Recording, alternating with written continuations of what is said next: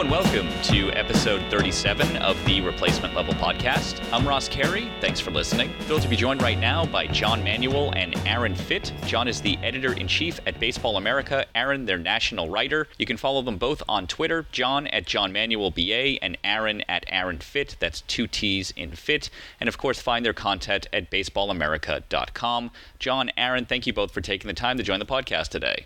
And thanks. It's like our college baseball podcast, only with a third person in there. So this is going to be kind of fun. Me and Aaron haven't podcasted in a month. I'll tell you what, though, it's going to be hard for anyone to live up to John's standard when it comes to interrupting me and throwing in his own commentary and know my points. We'll try to get John to interrupt you as much as possible during this podcast. I know there's been a lot going on this month with the draft and the signing period and your release of the midseason top 50, but we have to start with the Astros and the mess that is their 2014 draft. They failed to sign their top pick, the number one overall pick in Brady Aiken. John, what happened here? Boy, I mean, where to start? I think fundamentally, the basics are we had our first number one overall pick fail to sign in more than 30 years. I mean, it's only happened twice before in 49 years of baseball drafts. So a lot had to happen to make history like that. A lot had to not happen. I think fundamentally you had a lack of trust between the Astros front office and Brady Aiken and his representatives. And once you had that initial deal for $6.5 million be agreed to, and then you had the physical and the Astros back out of it, we obviously don't have the medical report, so we can't know how legitimate it was for them to back out of it. But once they backed out of it, and the way they did it, they clearly lost the trust of the Aiken side. And I think it's pretty hard to repair trust when you don't do that in person. Tried to do it on the phone from Mexico. And Jeff Luhnow clearly did not repair that breach. And as a result, he didn't sign his first-round pick. He didn't sign his fifth-round pick. He didn't sign his 21st-round pick, which he wanted to sign. And if Jacob Nix wins his grievance, he might lose 2 draft picks next year, which would be, I think the chances of that are fairly small, but that would be the biggest failure by a club in draft history in my mind. So I think this has a potential to be really, really big negative for the Astros. It has a potential to be a big negative for Brady Aiken, has the potential to be a pretty big negative for Excel Sports Management and Casey Close, who represents him. So I don't see a lot of winners here, Aaron. Not for me. It was a pretty big mess. Yeah, I feel the same way. I mean, and the thing about it, too, is Nix in particular, I think, would have been perfectly content going to UCLA, if they hadn't hit his number, which they had an agreement. And once you agree to terms, you really kind of burn your bridges when it comes to your collegiate eligibility. And so, now these guys are in a tough spot. I mean, if you're Aiken, you're the number one overall pick. I don't think you want to go wait 3 years to be drafted again when you've got this kind of money on the table. But if you're Nix, and you're a fifth rounder, and really, I think that a lot of clubs wouldn't have been willing to give him $1.5 million this year. A lot of clubs see he had an uneven spring. He's a guy that, he has upside. He's got a great body. The arm really works. But I think the Astros were probably the high water team on him. And so, he probably could have benefited from going to UCLA and spending 3 years under John Savage and maybe becoming a first-round pick in 3 years.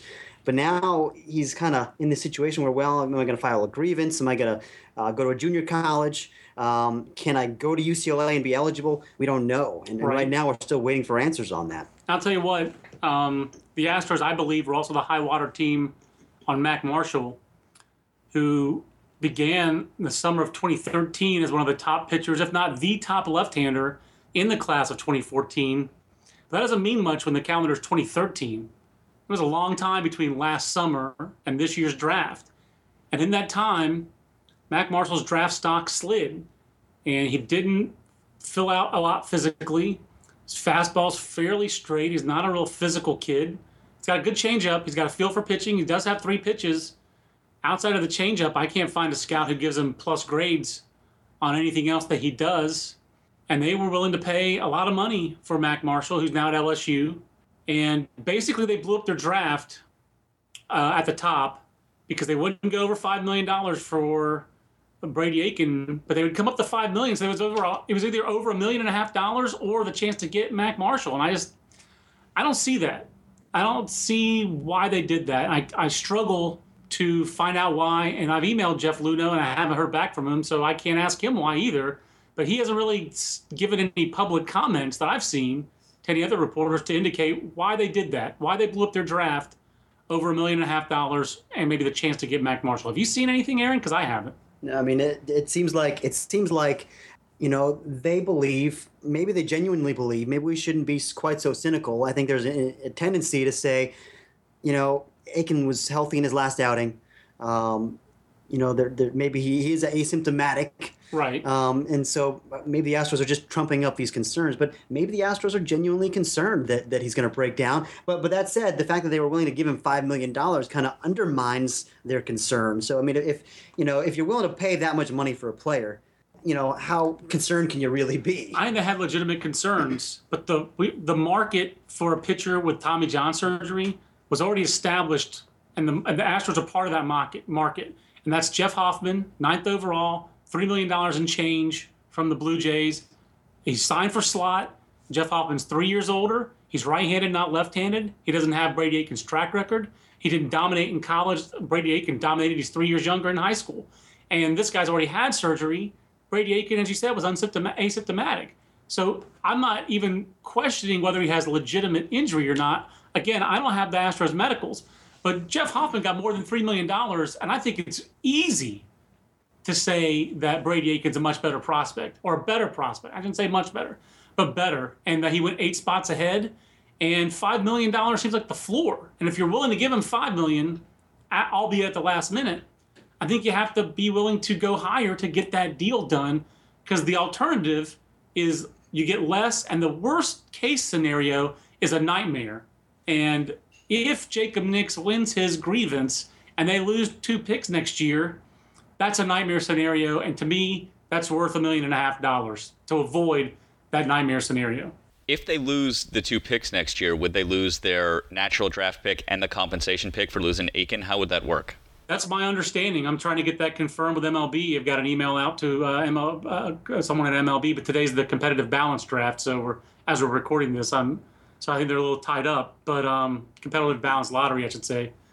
But yeah, that's my understanding of reading the rules and talking about this with a couple other people in the industry. That's what they think would happen as well. So obviously that's contingent on the grievance, and the grievance hasn't even been filed yet.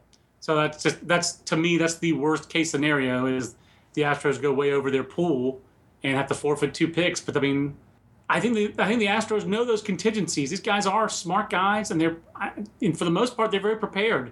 It's been my impression of them under Jeff Luhnow, and they know that that's the worst case scenario, and yet he wasn't willing to go over $5 million. So obviously they really did worry about the risk. Aaron, how could the Astros have handled this entire situation better? It's a good question. I mean, I think personally, I think what they should have done is just bitten the bullet and said, hey, we had an agreement for $6.5 million.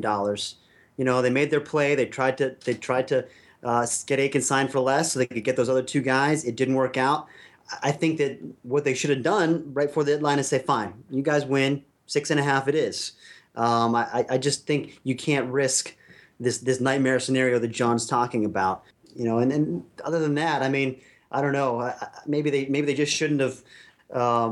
They shouldn't have haggled so much to begin with. I mean, when you had a deal for 6.5 with a guy who's not hurt, come on, just let's get it over with. The money's in their budget, and if you don't spend it, you don't get players. It's not like you're going to allocate those resources elsewhere, as Jim Crane said. So to me, the process was a flawed process by the Astros. I think that their reaction to crisis was not the proper reaction, which I think you evaluate what your scenarios are and you try to avoid the worst case.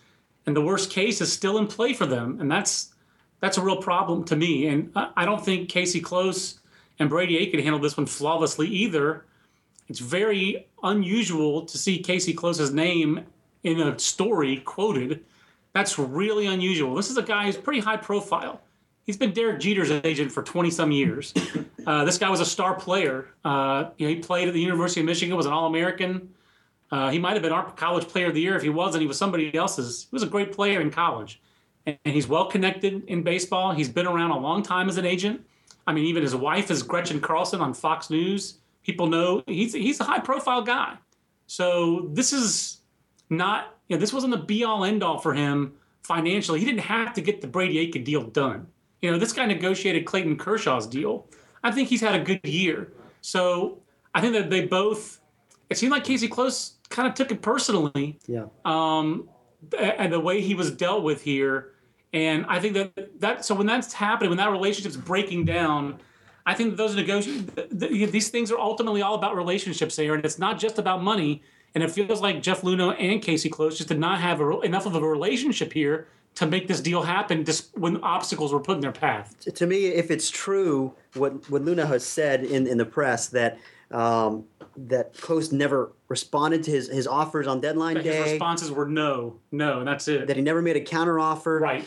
To me, that's irresponsible. I'm with you, Aaron. I mean, we're talking about a high school kid. We're talking about $5 or $6 million here. You got to at least try to get a deal done. And it sure seems like, if you take Luhnow's word for it, they didn't try to get a deal done on deadline day. It sounds like the only deal that would be done would be completely on their terms. There wasn't going to be any compromise.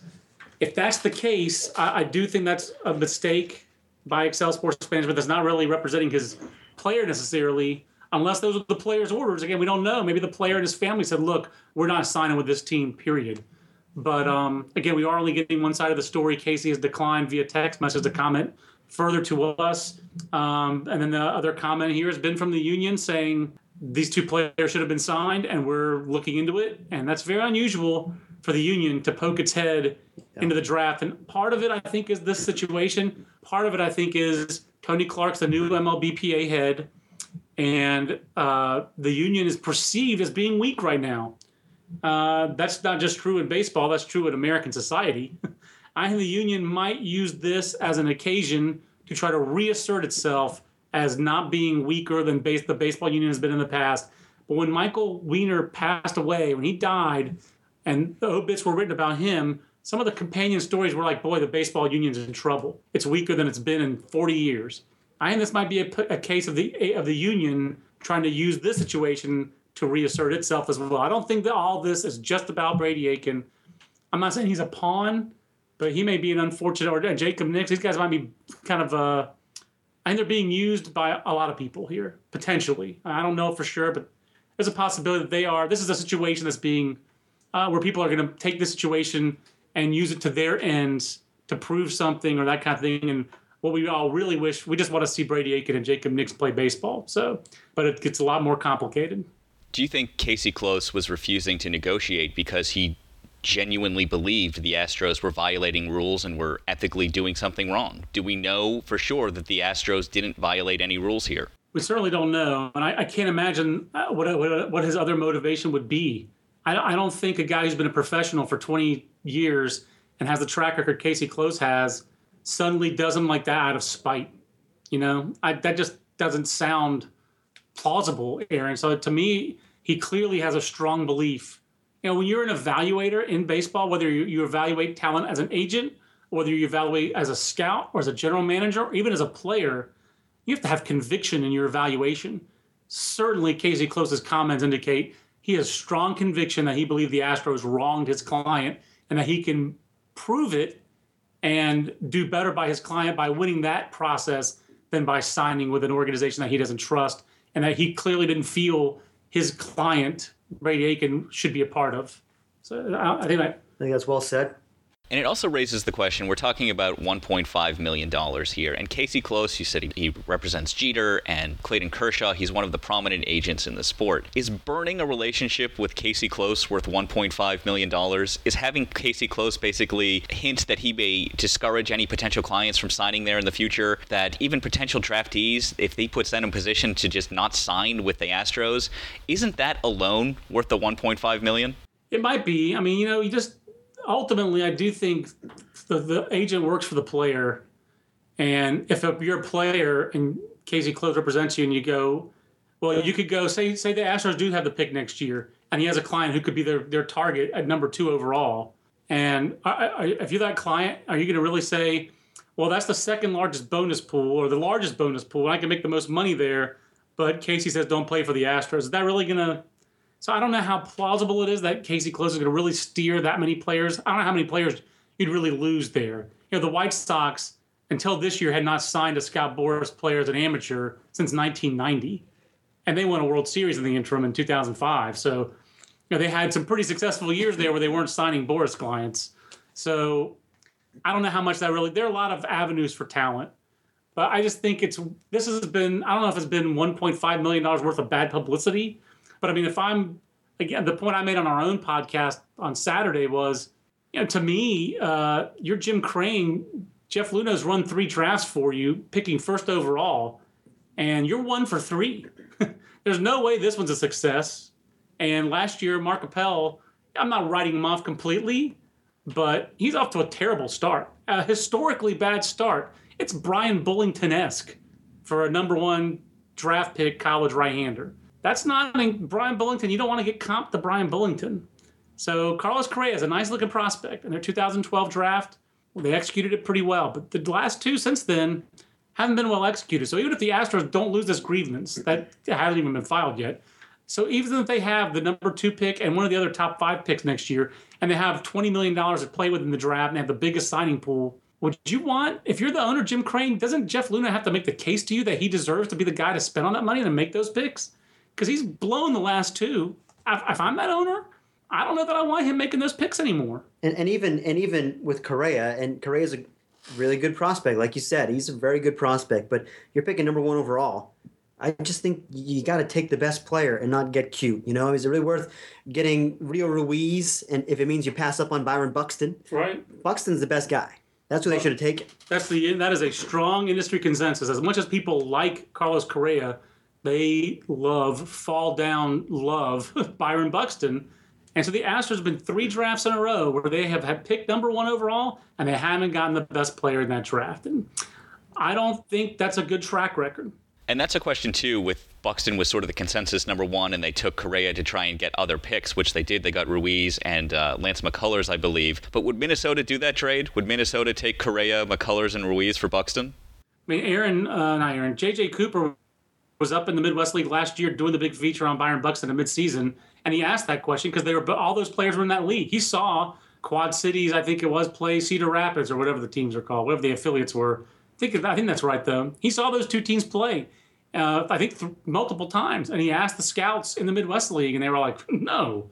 And they all love Correa, and they're like, no way would I trade Buxton for any of those 3 guys. So the only guy in the minor leagues, to me, you could trade Buxton for is Chris Bryant. I'm showing my age by saying Chris Benson. But Chris Bryant, just because he is an infielder and he has such game-changing power, I wouldn't trade Buxton for any other minor leaguer personally. I mean, really, again, Bryant's the only guy to even think about it. And I still don't think I certainly wouldn't do it straight up. I would, but I know you. But I'm the high man on Bryant. You are. I want to go back to Aiken for a second because the Astros did find an abnormality in his medicals with his MRI, and it's been very vague. We didn't know the specifics, but it seems to be something different than just a standard Tommy John procedure. R.A. Dickey's name has been mentioned. Maybe he has a very thin ligament or whatever it is. But did Aiken know this was coming, or was he shocked to find this out too? That's the number 1 question I would ask Casey Close is, what was your pre-draft medical information on Brady Aiken? It appears that they were a little surprised that there was an abnormality found. And I don't know how routine it is for players to have pre-draft MRIs on their own. But I know of 2 players this year who did. And one we reported on a lot, Kyle Freeland. The other one, I want to double check and see that the rules were followed. But I mean, like Kyle Freeland, there was questions about the Evansville left-hander.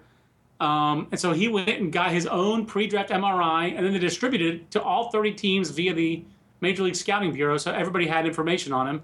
He wound up signing with his hometown Rockies. He's originally from Colorado for a discount, not a Tim Stoff or R.A. Dickey discount. So, first of all, we really don't know what the medicals say. Only the Astros know. Those haven't been made public. We've seen reports of a ligament issue. I've seen one report that talked about bone issue. So if it's a ligament, if it's a smaller than usual ligament, I'm not Will Carroll or a doctor, nor do I play one on a podcast.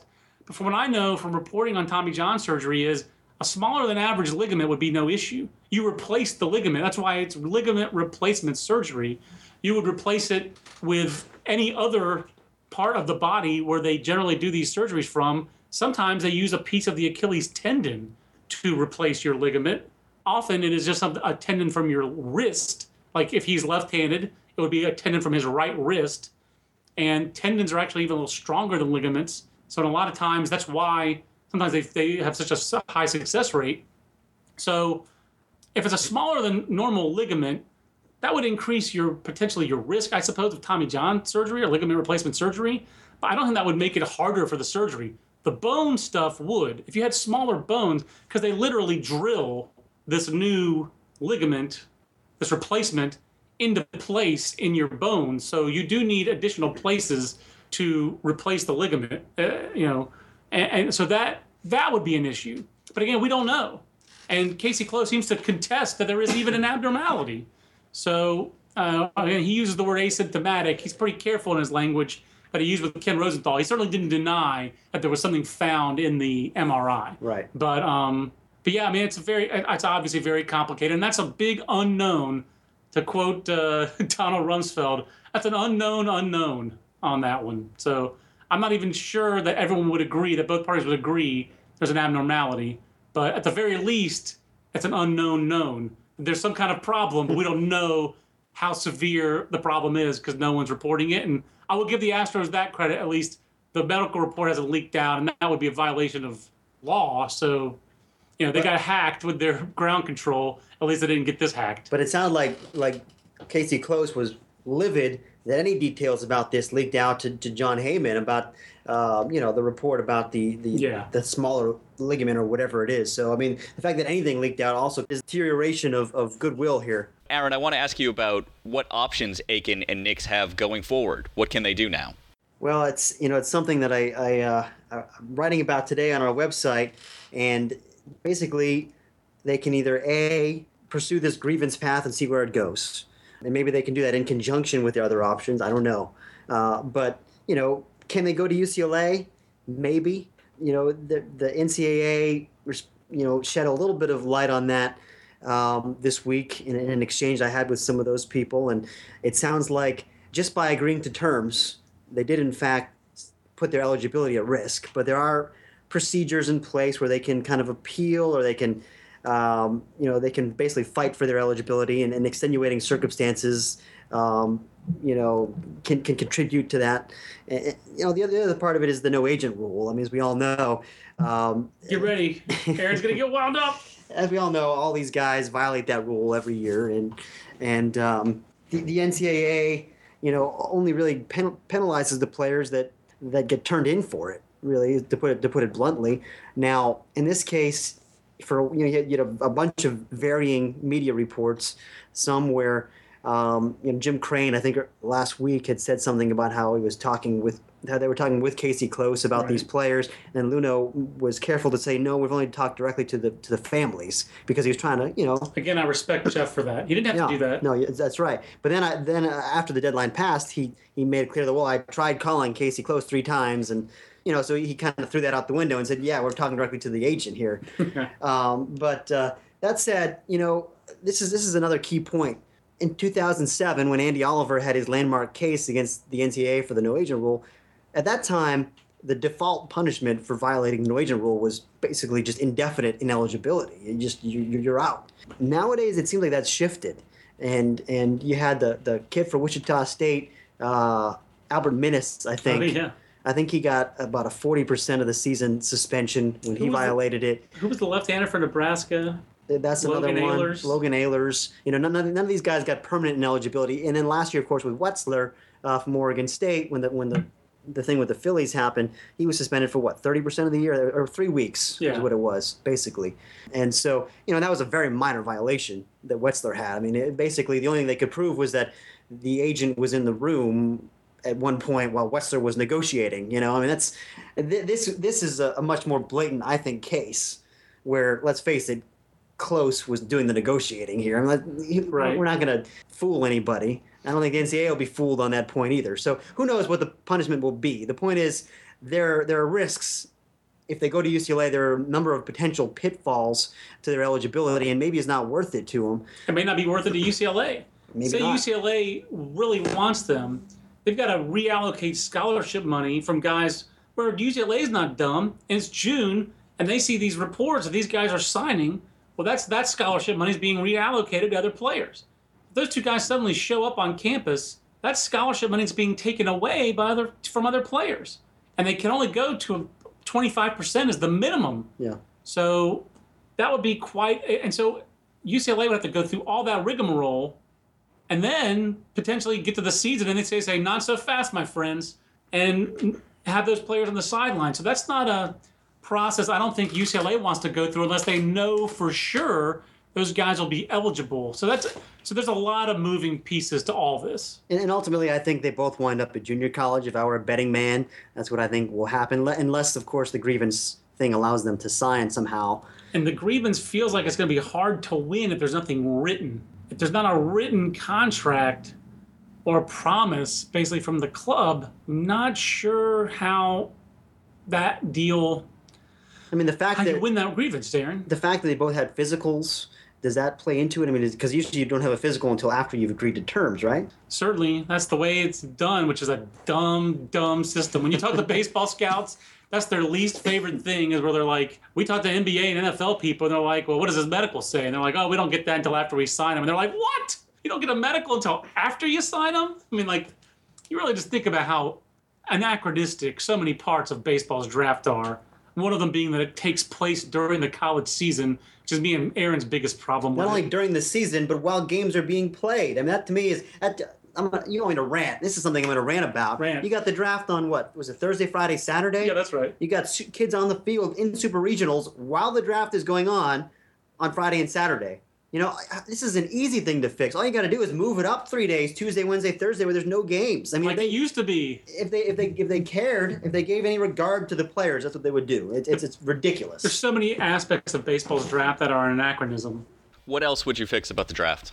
Well, there are a couple easy ones in my mind. First, that you move it into July, and sorry, short season leagues, pound it. I don't care that we neuter the New York Penn League. Deal with it, you know. That's all I can say for that. Move it to July when the college and high school seasons are over.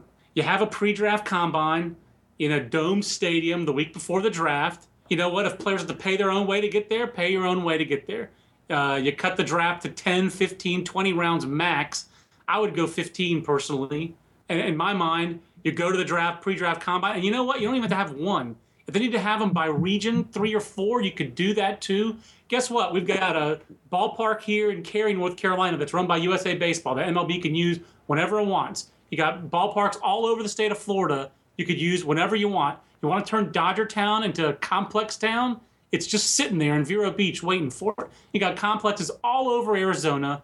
You can't tell me they can't figure one out in the middle of the country. I mean, they've got RBI, Urban Youth Academy in Houston. You could do one they're building in New Orleans. They're all over the country that they could go figure this out in. Have them be regional if you have to. If you want to be in the draft, you come to the combine, you get evaluated, you get a pre-draft medical, you do your pre-draft psych tests. I know there are obstacles that have to be overcome with NCAA eligibility, but darn it, do it. Work on it. And I think it can be done. And if the pre-draft combine, if you opt out of it, that's fine. That's fine. You don't have to do that. If you don't do the medical, that's fine. But if you don't do the medical and this kind of situation comes up, you're kind of at the team's mercy. I mean, it's their cartel. You know, the players do have rights, but ultimately, there's only one. This is a monopoly. If you want to go play professional baseball in the United States, you can go play in an indie league team and make a lot less money and play in a lot lesser competition, or you can join their cartel. And as long as the cartel isn't completely screwing these guys, which of course they do in a lot of ways, but they do pay them a lot of money to play. So there are rewards for being part of that cartel. I wish Major League Baseball just thought of the draft as a priority and as a marketing opportunity, and a combine would be a marketing opportunity. A shorter draft so that every pick means more would be more marketable. You can't market a 40-round draft. Who gives a damn when Johnny Manziel's getting drafted in the mid-20 rounds? I mean, that tells you how useless the long draft is. So it's not like any team that they're signing 40 players. A couple teams signed 35, one of them the Astros, and they trade about 30 of those guys that they could have signed Knicks. I mean, not Knicks, Aiken and Knicks. So the whole system is just one anachronism after another. There's so much inertia. And next year's the 50th anniversary of the first draft. We got 2 more years, I think, in this CBA. I really hope in the next CBA there's some kind of pre-draft combine and the draft gets moved later after the College World Series. the very least, not during college and high school baseball seasons. I just think that's unfair to the teams and the players. But I know there are a lot of scouts who disagree. They think that the process goes on long enough and it's too long. So, to make an informed multi-million-dollar choice, you should have a pre-draft medical exam. And I think that's just that would be a modern draft. So that's my rant, sorry. And not as passionate as Aaron's. Well, and I think that the draft could be MLB's flagship day outside of the playoffs, outside of the World Series, outside of the Championship Series. I think it could be their flagship day, but it's a long way away from that. One of the things I think they could do, which would be a fix in the Aiken situation, is to allow to trade draft picks. There is some other team that would be willing to pay Aiken 6.5. If Houston were allowed to sign and trade him, they would still keep their slot bonuses. The slot bonuses wouldn't get changed there, so teams wouldn't be trading the bonuses. But if they could trade Aiken for 6.5, I think you would have many teams that would take him for that. If they just allowed teams to trade draft picks, it would also create a lot more interest in that situation as well. What do you think about that? That's certainly possible. I've always been against trading draft picks, mainly because you don't need it in baseball. The other sports trade draft picks because they don't have minor leaguers to trade. And baseball has minor leaguers. So that's, I know there are other reasons why draft picks haven't been traded. And your situation, that's the best argument I've ever heard yet for trading of draft picks. But I just don't feel like it's needed. I don't feel like trading of draft picks is the reason why the NBA draft is popular. I feel the NBA draft is popular because you watch a guy in college and then you get to see him play in the NBA. To me, that's the biggest reason why the NBA draft is popular, not because the draft picks can be traded. And in fact, draft picks are traded so willy-nilly in the NBA. A, it's hard to keep track of them. And B, you have a rule where you can't trade your draft pick in consecutive years. So there's some teams that can't trade a draft pick again until like their 2019 or 2020 draft pick. So it's fraught with some problems. Like I said, your argument's the best one I've heard for it. But in my mind, that's not going to be the key that makes the baseball draft more popular. And I don't think it's necessary. Again, those other sports don't have minor leaguers. So baseball has assets to trade besides draft picks that those other leagues don't have. The trading of the draft picks, I don't think would make the draft more popular, but I do think it would make it more efficient. What I do think would make the draft more popular, this is my crazy draft theory, is that what's always bothered me about the draft, and the draft is put in every sport to control costs, and that it evens out talent placement is a side benefit, but the draft is put in place to control cost. That's correct. It's unfortunate that teams are rewarded for essentially trying to lose games. The Astros and the Cubs, for that matter, have made no secret they are basically trying to lose games to get as many top draft picks as they can in their system. MLB should have a problem with that. They should have a problem with teams essentially trying to lose, or at least putting a team on the field they know can't win. I think the whole first and second round should be done by a lottery. That the World Series winner should have as much of a chance at the number one pick as the worst team in baseball. And they should do a lottery for the first round, and they should do a lottery for the second round. And then rounds 3 through whatever, it's in reverse order of standings. So the Astros would have the number one pick 3 through 40, however many rounds there are in the draft. But the first 2 rounds, the Red Sox or the Cardinals might have as much a chance as the number one pick, and they could do the lottery during the World Series or the winter meetings, and that would create such a huge interest in the draft if knowing any team could end up with that number one pick. I think that would be huge.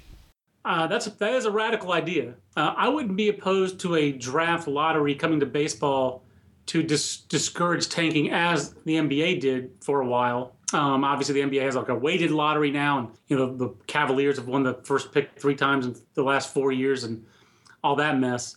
I think your proposal is a little too radical. I think that there actually has been. I think the Astros have actually been punished for tanking, and they've been punished by their own fans. Their fans, to their credit, in my mind, have shown more savvy than the Cubs fans, because Cubs fans still go. The Cubs lose. They've lost for 100 years. They still go. They still draw like crazy. I get it. I've been to Wrigley. It's fun. But those fans reward losing. And they've done that for 100 years.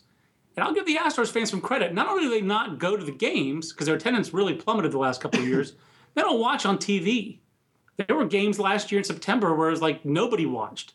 And there's not a clamor for getting the Astros on basic cable, where they had this cable impasse in Houston. So that's how the Astros are being punished. They're being punished in the pocketbook for losing. So again, this is not Stratomatic. Tanking actually is having ramifications in Houston. their fans realize they're paying major league prices for a minor league team. And they've responded by not watching and not going. And they've invested their hope in this farm system. And now they've had the rug pulled out from under them by Jeff Luhnow and that team's inability to consummate this deal with Brady Aiken. So that's going to bite them too. Yeah. So I think you're absolutely right. It's tanking is bad, but tanking is enabled in one market. It's not being enabled in the other. And I give the Astros fans some credit for realizing that's a minor league operation right there. And that was a minor league, big league team. They held back George Springer. They held back Jonathan Singleton. Their fans are punishing the owners and the front office the only way they really can right now, which is in the pocketbook, and I think it's going to be effective. And I think that's another reason why this whole thing with Knicks is such a catastrophe, is because if you're going to do this, you can't wait another year and get nothing for it. Correct. You cannot keep kicking the can down the road. Oh, boy. I mean, so that's the thing is maybe for another team, okay, we didn't get our guy done, we'll make a pick next year. The Blue Jays last year didn't sign Phil Bickford at 10, fine. You get another chance next year, you get 2 picks in the top 11. But if you're the Astros and your whole deal here for the last 3 years is, well, we're going to tank, we're going to rebuild through the draft, and then you screw it up like this and you got to wait another year to reap any benefits from it, you can't afford to do that. Completely agree. I think my biggest problem with this situation, though, is unless MLB does the nuclear option on the Astros and takes away their 2 picks because of the Knicks situation, the Astros are going to get the number 2 pick in the draft next year, and they might end up with the 1st and 2nd picks because they might end up with the worst record. They will essentially have the ability to replace Aiken's talent or upside, even if it's a year late. While Aiken and Knicks are essentially screwed. They are not going to be allowed to play pro ball this year. They may never see a bonus like they were offered. They may lose their college eligibility. The system in place, which is not the fault of the players or the team in this matter, but the system is rewarding the team here and penalizing the players, and that just seems fundamentally wrong. Well, as you said, any draft, especially baseball's draft, was specifically put in to rein in signing bonuses. When you had in 1964 Rick Reichert out of the University of Wisconsin getting $200,000 a sign, twice as much as any major league player was making at the time. Twice as much as Mickey Mantle was making in 1964. I'm not even Bob Costas, and I can tell you that Mickey Mantle in 1964 was better than Rick Reichert. And, you don't have to be a brain surgeon to know how stupid that is. That would be like a player, that would be like if Brady Aiken had signed for $70 million. That's twice what Clayton Kershaw's contract's going to pay him. At the peak of this contract, it's $35 million a year, and he's the best left-handed pitcher in baseball. So just think about that. That's where baseball was in 1964. So it makes perfect sense they instituted a draft to stop that tomfoolery. And so 13 years later, 1977, you had Harold Baines, the number 1 pick in the draft, signing for $40,000. So they had kept their bonuses down pretty well. You have to go to 1989, I think it is, 1988, Andy Benes for the first pick in the draft to get more than Rick Reichert got in 1964. So their draft was very effective at holding down bonuses. Then all of a sudden it stopped being as effective. But still, you had guys signing for more in 1998 when they were free agents. Travis Lee got $10 million. Matt White, as a free agent, high school pitcher, got $10.2 million in 1996 when baseball was probably like a $2 billion industry in revenues or $3 billion. Now it's around $8 billion. And so they've held the bonuses down. But the unintended consequence of this system, the intended consequence was to hold bonuses down, especially for star players, to avoid Steven Strasburg getting $7.5 million as a bonus, $15 million and change as a guaranteed contract. Major League Baseball wanted to stop that, and they've succeeded at that. But the unintended consequence is that there is a motivation put in for teams to find, if you find the medical that's a little shady, that you can ding the player because of the medical, and that is why there's this lack of trust in this situation, and that the Aiken side does not feel like there's really a problem that they should be dinged for. And they agreed to $6.5 million. The player's asymptomatic. We're not signing for less than that. They didn't compromise because they don't feel like they should have. And I believe that for them, perception is reality. The perception is the Astros are trying to pull a fast one based on the medical. And that medical, that this whole slotting thing is what, again, one pick is tied to the other, and you can't go over your pool and all this stuff. So there's this motivation for a team to find something in the medical, because then you can sign the player for less, and then you can sign Mac Marshall. And that is the unintended consequence of this system. It basically is motivation for a team to find something wrong with the medical. I mean, that's just every time the MLB has changed the draft rules, there's been to hold bonuses down. There's been an unintended consequence. When they first instituted slotting, and players still sign for overslot. Why? Because teams want talent. When they put in a deadline, August 15th deadline, and the Pirates didn't get a deal done with Pedro Alvarez, they extended the deadline. They just signed him after the deadline. And Frank Coonelly was working in Major League Baseball's office. He started the deadline. The next year he's working in Pittsburgh. He broke his own rule that he made. So they always have unintended consequences whenever they try to limit bonuses. And usually the unintended consequence has been that people find a way around those rules and the players still get the money. Now the unintended consequence is actually like, this time it bit the team, because by trying to take advantage of that, this system, the Astros got bitten and they didn't come up with the players. And so that's why I think the system will change. But no one has found a way around this system yet to get, I'm surprised the Boras Corporation has not found a way around it. They always found a way around it in the old systems. They always found a way, if we just wait till the last minute, we'll sign for overslot and all this stuff, But in this system with the hard caps on spending, no one's found a way around that yet. And the situation led to something this was an unintended consequence. I don't think Major League Baseball intended for teams to potentially exploit a medical so they could sign an extra player and stay under their cap. But that's what's alleged here. And that is not what anyone intended with these draft rules. Their only intention was, as you said, was to hold bonuses down. And that's, to me, I'm actually, as Aaron could tell you, I don't really believe in the free market, but the free market actually works for the draft. Put the dollar sign on that muscle, let the team decide what the talent is worth to them, and go. In my mind, that works better in a draft. I like the draft a lot better back in the day when there weren't bonus caps. I do love the deadline. Love the signing deadline, but you could have the draft. So you could have on that All-Star week, Futures game Monday and Home Run Derby at night. Tuesday could be the All-Star game. Wednesday could be the draft for 2 days, Wednesday and Thursday, and then Friday games are again. But if you have the draft the day after the All-Star game and for 2 days, and it's in the dead of summer, nothing else is going on, I think it'd be a lot of fun. Maybe it wouldn't be fun for the teams to not focus on the All-Star game and have to worry about their draft, but I think it would be a hoot. It'd be a great week. Aaron, I want to ask you quickly before we wrap it up about Mark Appel. While we're piling on the Astros, Mark Appel, last year's overall number one in the draft, has really struggled. He has an ERA over 10 in single A. What's going on and what's wrong with Mark Appel so far? Well, I think, to be honest with you, John's probably a better person to answer that question than I am, but I can tell you that, last year heading into the draft, he was a consensus top 3 guy. And you could put him really in any order, and most people wouldn't have argued with you. I had Bryant number 1. Baseball America had John Gray number 1. But Aaron did have Chris Bryant number 1. He was number 1 on the FIP board. I can vouch for Aaron. But we all had Appel. In the top 3. I mean, he was a consensus, really good talent, and plenty of people had Appel number 1 on their board. So it's not like the Astros were trying to get cute with that pick. I think they just chose the wrong guy. But as far as what's gone wrong with him, John, I'm sure you've got more insight into this than I do. Everything's gone wrong. The biggest critique of Mark Appel as an amateur was people critique the makeup.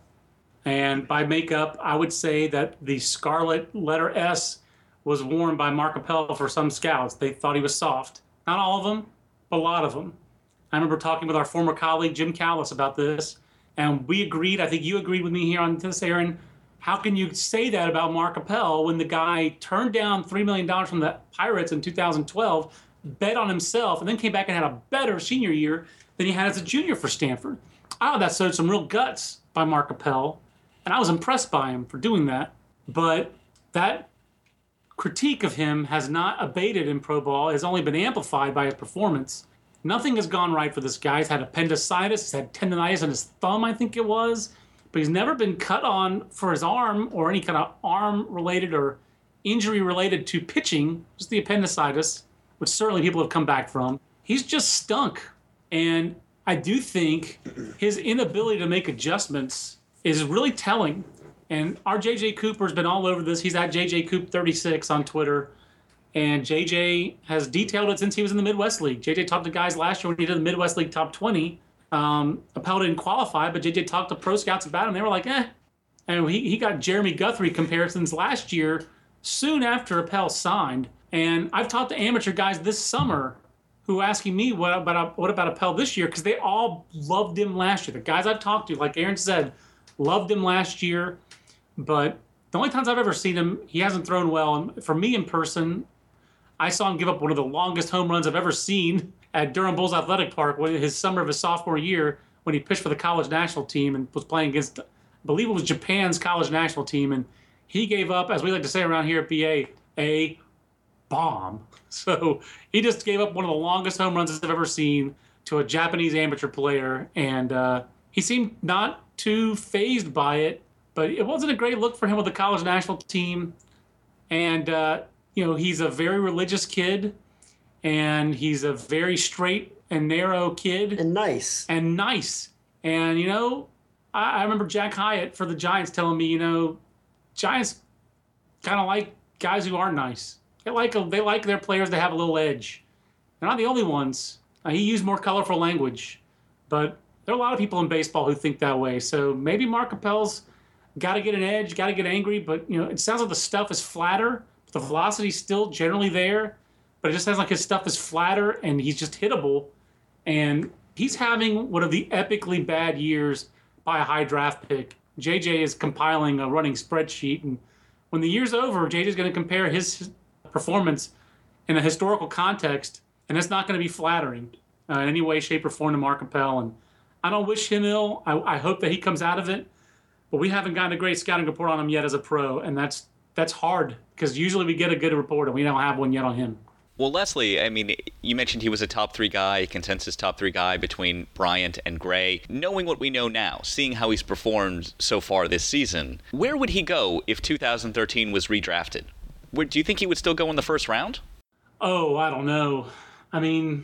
That's a good question because how much of this is the Astros? Last year, their first, they were blamed for, he didn't adjust well. Not they were blamed. He didn't really adjust well to the tandem starter system, so that was part of it. But Austin Meadows, I love Austin Meadows, who went 9th overall to the Pirates. He's been hurt all year. Who do you think you can fix more? I think it's really tough to do the redraft 1 year out.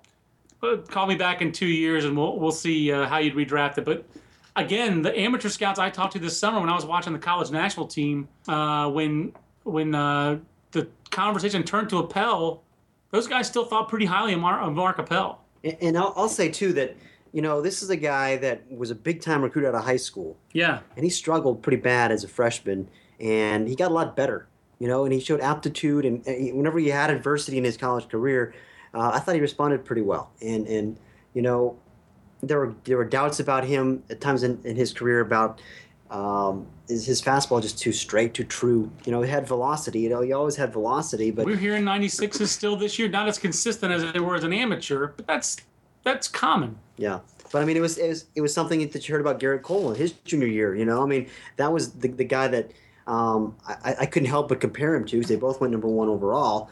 But Cole had a bad junior year. He did, and I think he went 4-8 that year with a not great ERA. And his year was very analogous to Carlos Rodon's this year for NC State. In fact, really worse statistically than Rodon's because he was in the first year of the new bats, and Garrett Cole had a worse ERA against the new dead bats than he had the year before against the livelier bats. And you'd go in and see Cole as a junior, and you'd see 96 to 100 with a 65 slider and a 60 changeup, and you say, well, how the heck is this guy getting hit? And it's because the fastball was kind of straight and, up a little bit, didn't have the pinpoint command of it. And then you'd go in and see Appel, and he'd be 94, 98, with a really good slider and feel for a changeup. It was very similar. And he was better than Cole. But even so, there was always that reservation about, the fastball life and command. And so maybe that's the key thing here. You've been listening to John Manuel and Aaron Fitt from Baseball America. Give them both a follow on Twitter and read their content at baseballamerica.com. John, Aaron, thank you both for taking the time to join the podcast today. Thanks a lot, Ross. Our pleasure.